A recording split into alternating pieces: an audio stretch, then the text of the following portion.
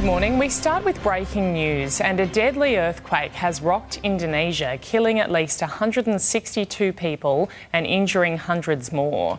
Rescuers are locked in a desperate search for survivors in the wake of the magnitude 5.6 tremor, but the death toll is expected to climb.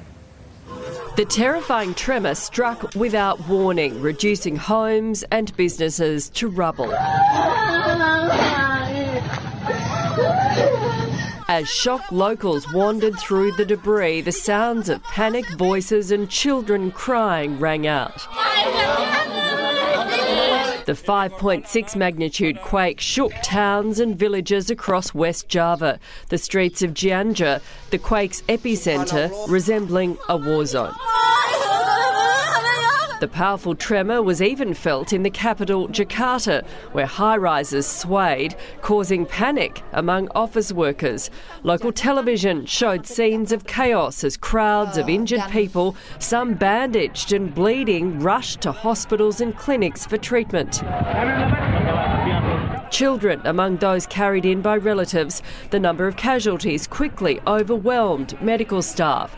The injured treated in the open air wherever they lay. The damage is extensive, thousands of buildings beyond repair. Those who lost their homes huddling under makeshift shelters. The earthquake threat is ever present in Indonesia, located on the Ring of Fire, an arc of fault lines and volcanoes along the Pacific Basin.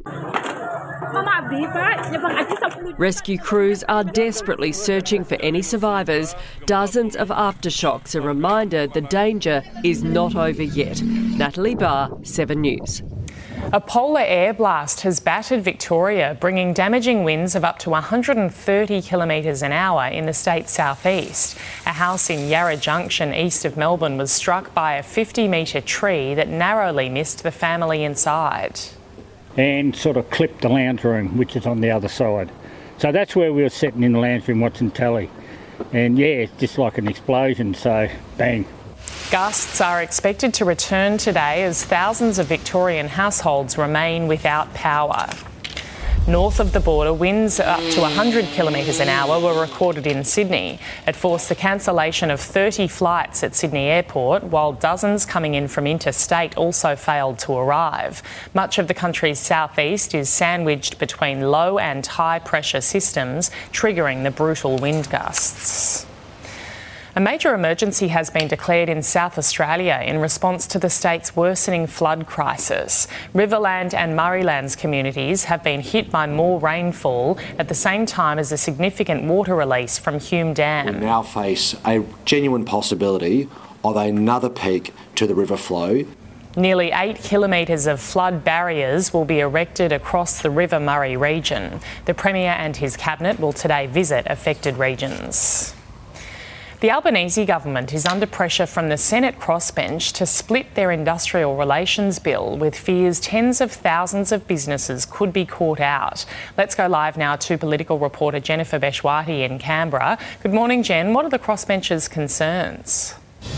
Good morning, Jody. Basically, they're concerned that many small businesses will suffer as a result of these changes. This is due to the multi-employer bargaining part of the legislation, which allows workers from similar small and larger businesses to band together and bargain for better pay and conditions. Now, the crossbench supports most of the bill. They just want that part, the multi-employer bargaining bit, taken out and debated next year, saying it needs to be properly scrutinised. But Labor and the unions disagree. They say that the bill must pass in full before the end of the year. The coalition doesn't support it. It's released data this morning suggesting that 56,000 businesses, small businesses in particular, could be hit with industrial mayhem, including strikes. Now, this is a concern held by business groups. Take a listen. This bill represents a very significant backward step in the way in which bargaining is undertaken around the country. It drags businesses in to agreements that they don't want and they can't afford. Meanwhile, unions are preparing to launch a national campaign for menstrual and menopause leave, declaring that the current leave entitlements don't adequately reflect the health experiences of women. Now, some businesses do offer menstrual leave, but the unions say it's not enough, and they want a nationwide scheme similar to the ones used for domestic violence and paid parental leave. The unions do acknowledge that this is a tough battle, particularly because men just don't like to talk about menstruation. But, Jody, they say that the conversation must be had. OK, Jen Beshwadi in Canberra, thank you. More controversy is plaguing the FIFA World Cup, with pro-LGBTQ armbands outlawed at the 11th hour.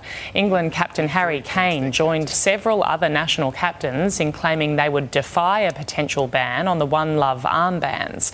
But the teams later backed down from those plans after players were threatened with yellow cards or other sporting sanctions.